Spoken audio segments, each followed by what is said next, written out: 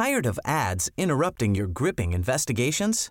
Good news. Ad-free listening is available on Amazon Music for all the music plus top podcasts included with your Prime membership.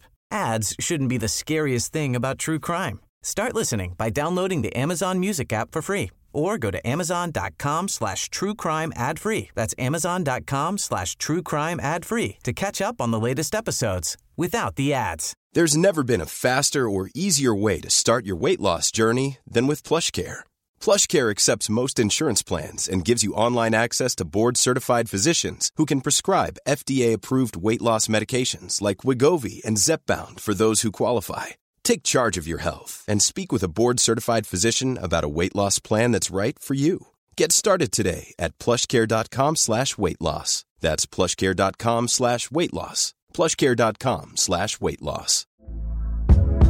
Hey there, it's Michelle Norris. I'm host of a podcast called Your Mama's Kitchen. When I travel, I'm usually looking for a way to find a taste of home when I'm not at home. And one of the things I love to do when I am at home is entertain. And Airbnb allows me to do that. When I was in California recently, I rented a house that had a great kitchen. And when we were sitting around the table, we're all thinking, we're in someone else's house. Someone could be in all of our homes as well.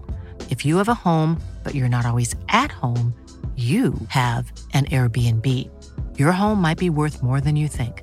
Find out how much at airbnb.com/host.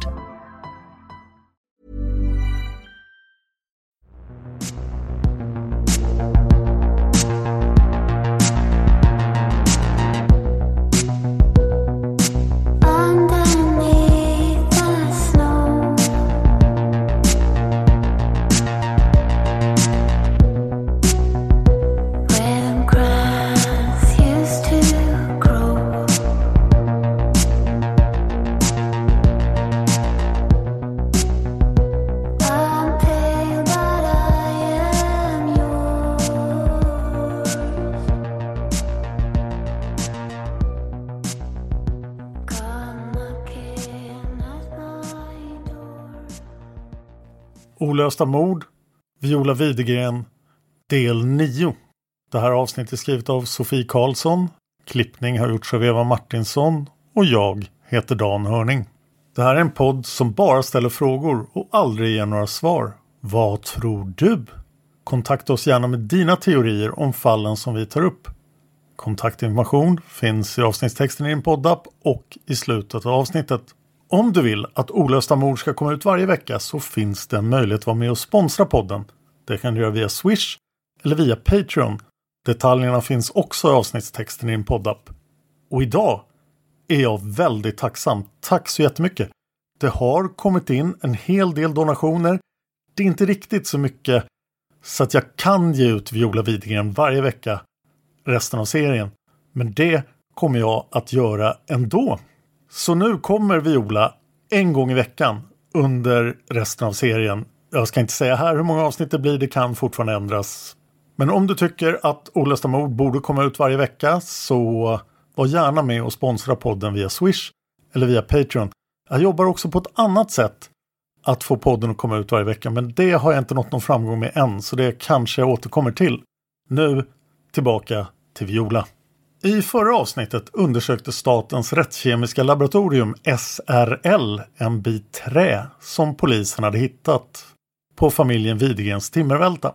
Den röda beläggningen på träbiten visade sig inte vara blod.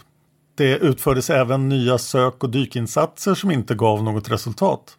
Vid det här skedet i historien, om Viola lever, har hon hunnit fylla 18. Vår har blivit sommar, polisen har fortfarande egentligen ingen aning om vad som har hänt Viola. Det blir fredagen den 15 juli 1949.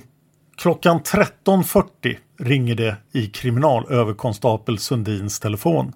Det är tidningarnas telegrambyrå, TT, som ringer och de är alldeles till sig.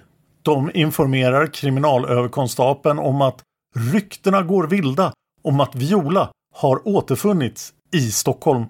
Sundin ringer omedelbart till Carl Widegren som säger att han inte har hört någonting om att Viola har hittats i Stockholm.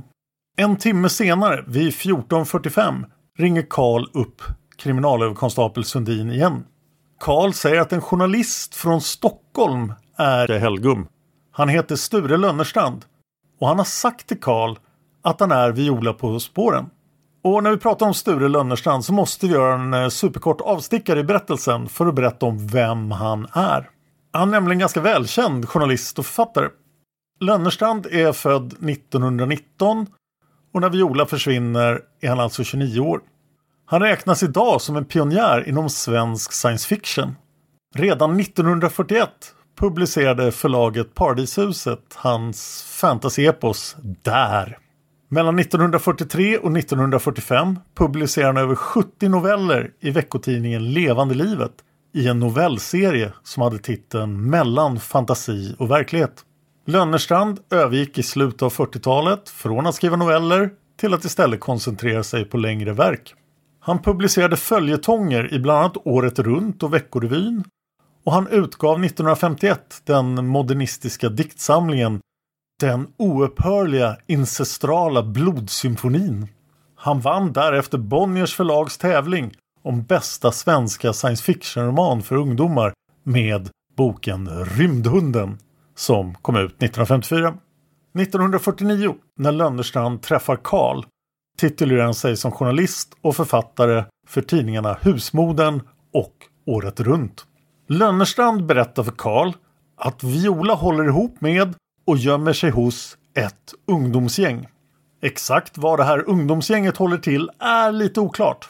Enligt Lönnerstrand ska även en doktor vid namn Appelberg vara inblandad. Och det namnet kanske ni känner igen. Dr. Appelberg var doktorn som opererade Violas brustna blindtarm och som arbetade vid Garnisonssjukhuset där Viola arbetade. De var alltså kollegor. Dr. Appelberg bor i Sollefteå.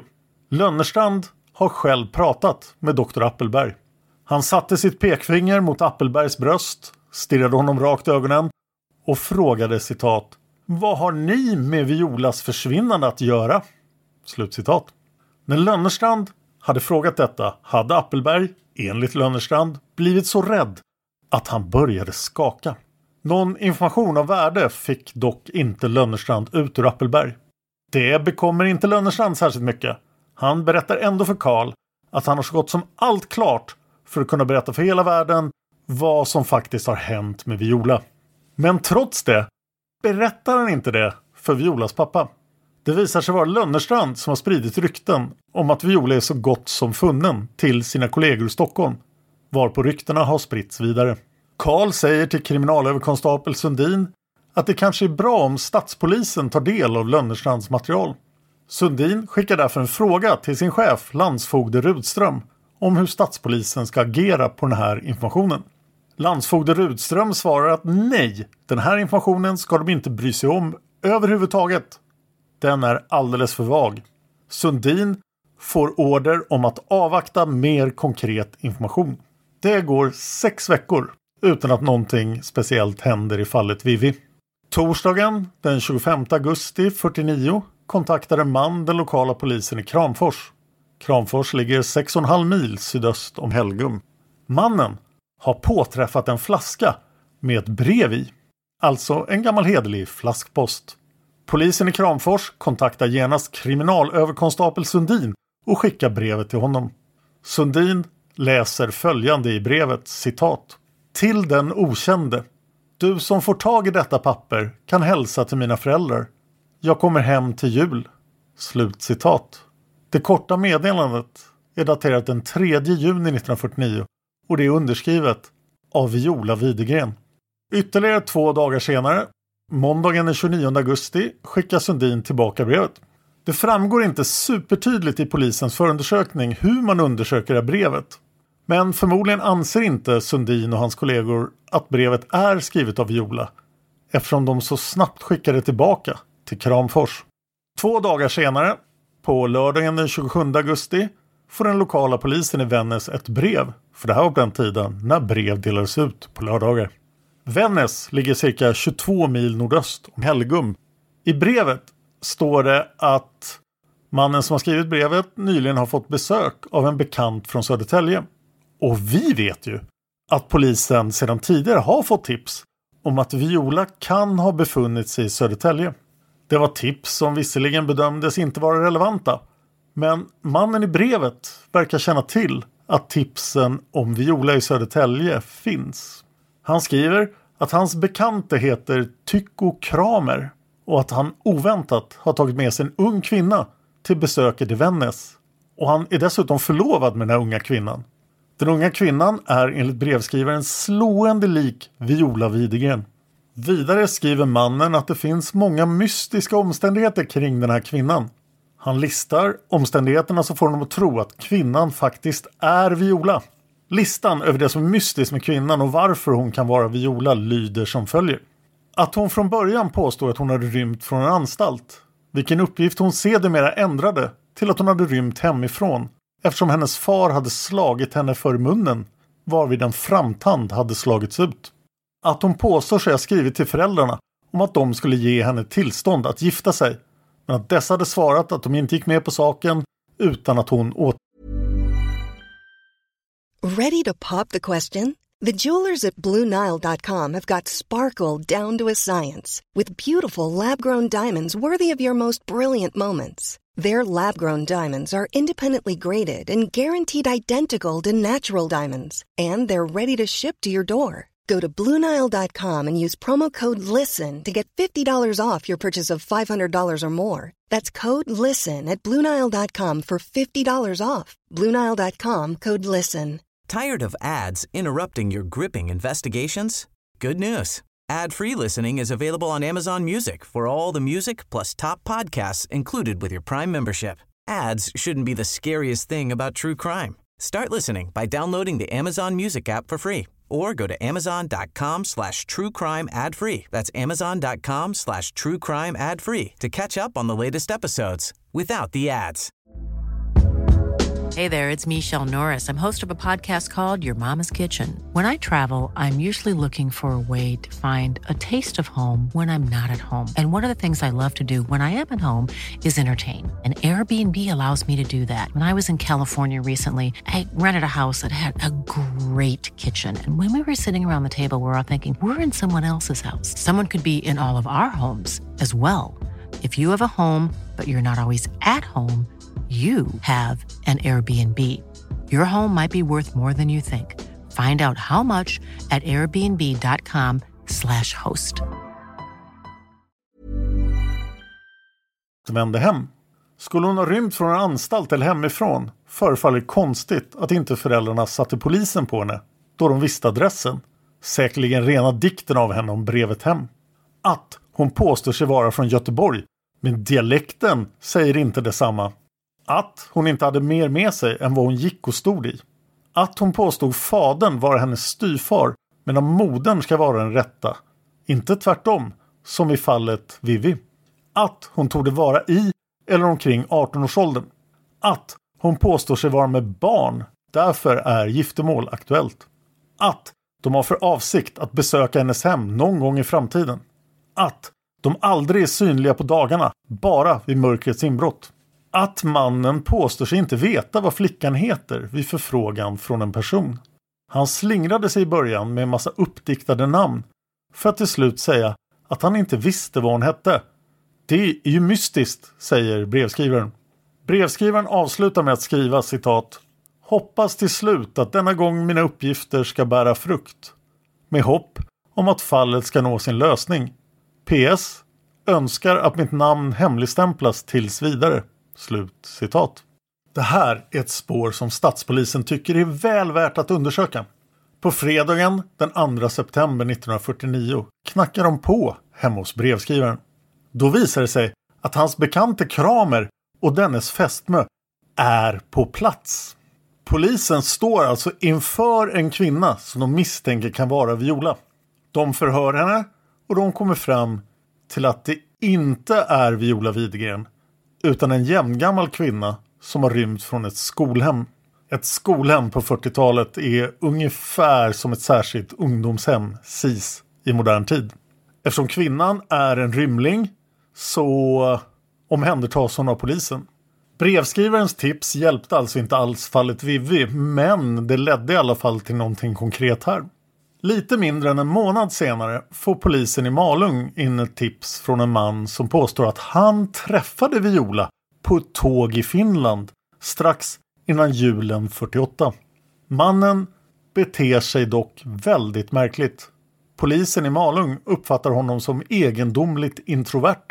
De skriver till stadspolisen att de absolut inte tror att mannens berättelse har någon som helst bäring, men att de känner att de ändå behöver föra informationen vidare. Stadspolisen tar inte heller den här informationen på allvar, förmodligen på grund av Malungspolisens beskrivning av vittnet.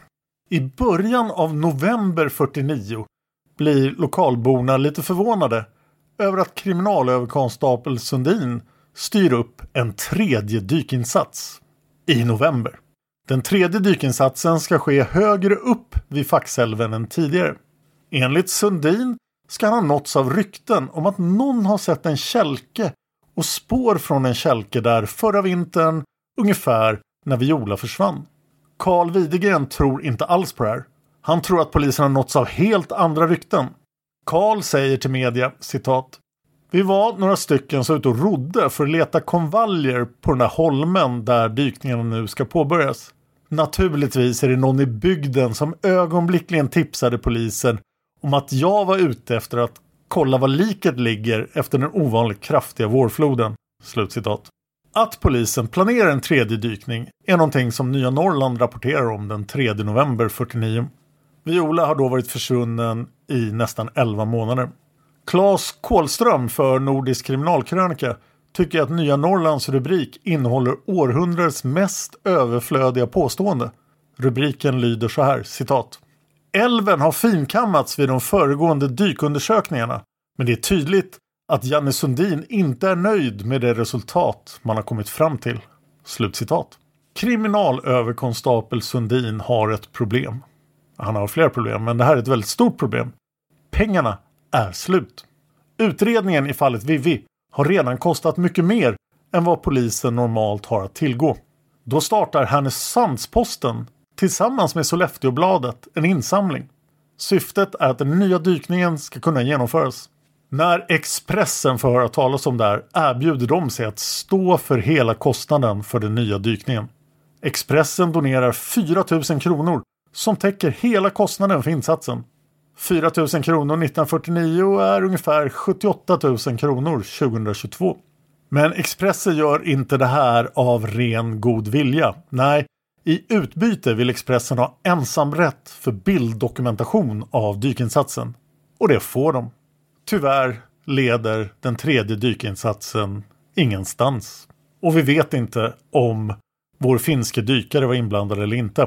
Ryktena går vilda i hela Norrland och kanske även hela Sverige.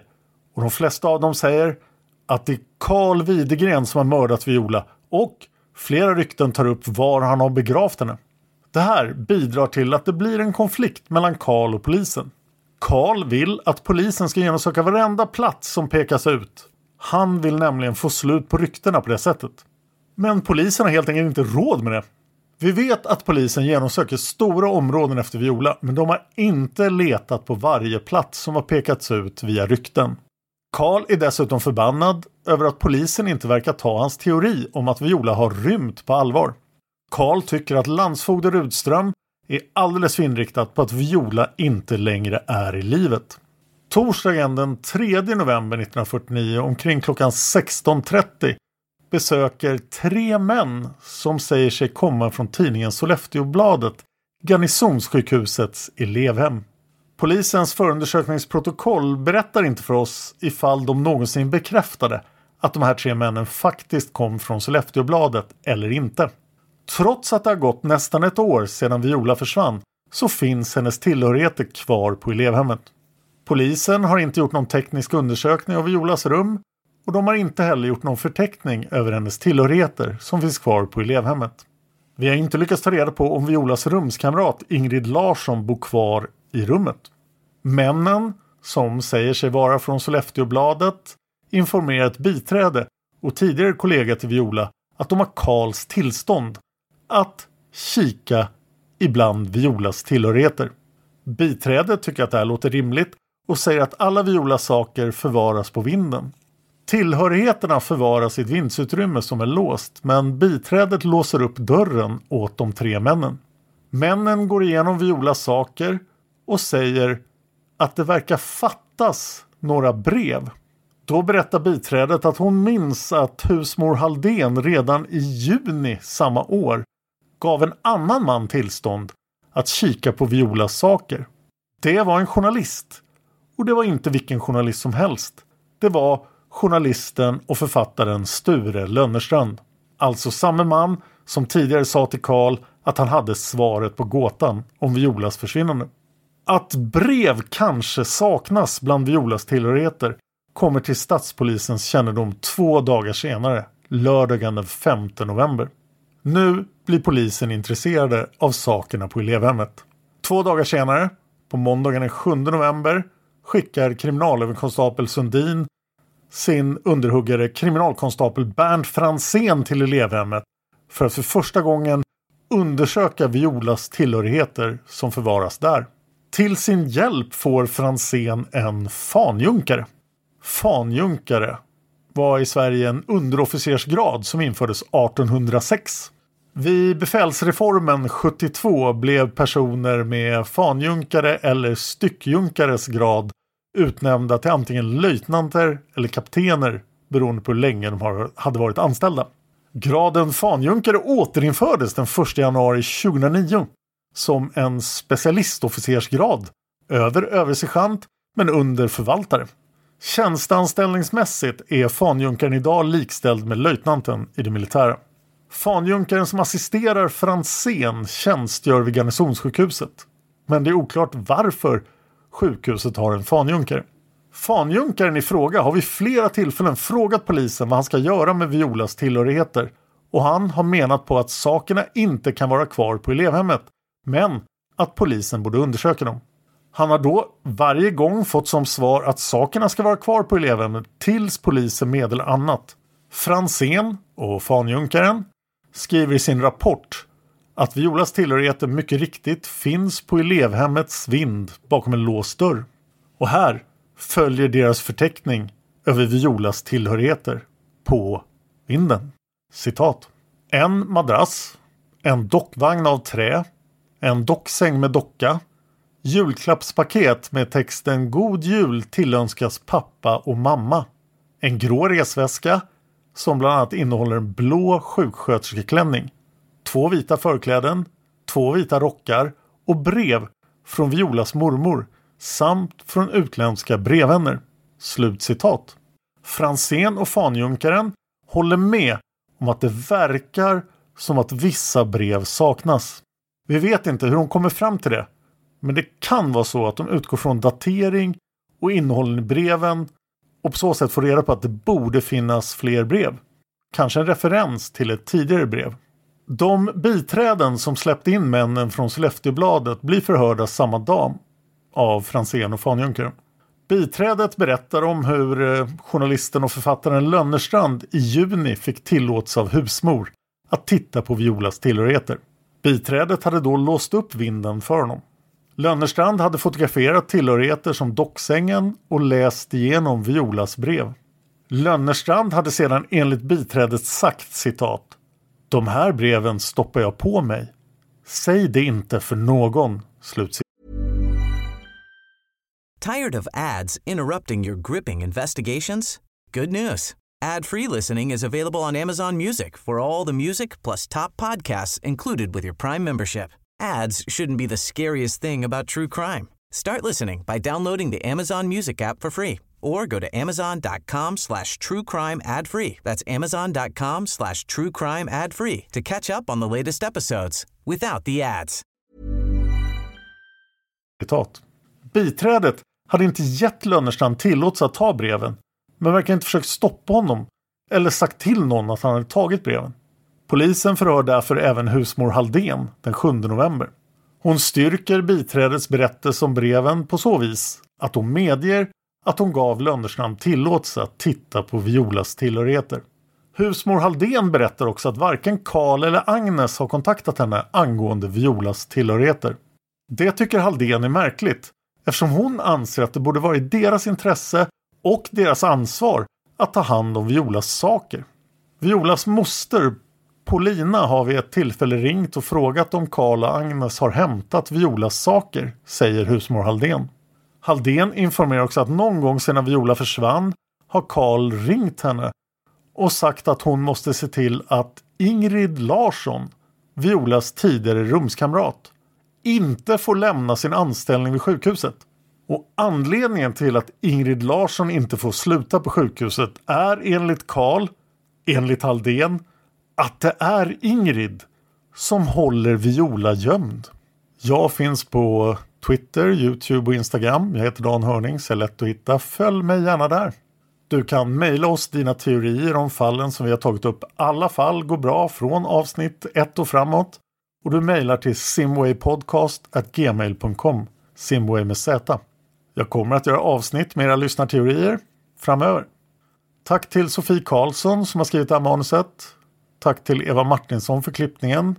Tack till Arnold Johansson och hans dotter Jane för omfattande arbete och material. Tack till Trippnaha för låten Immune som ni hör i början och slutet av varje avsnitt. Och tack till dig för att du lyssnar på Olösta mord.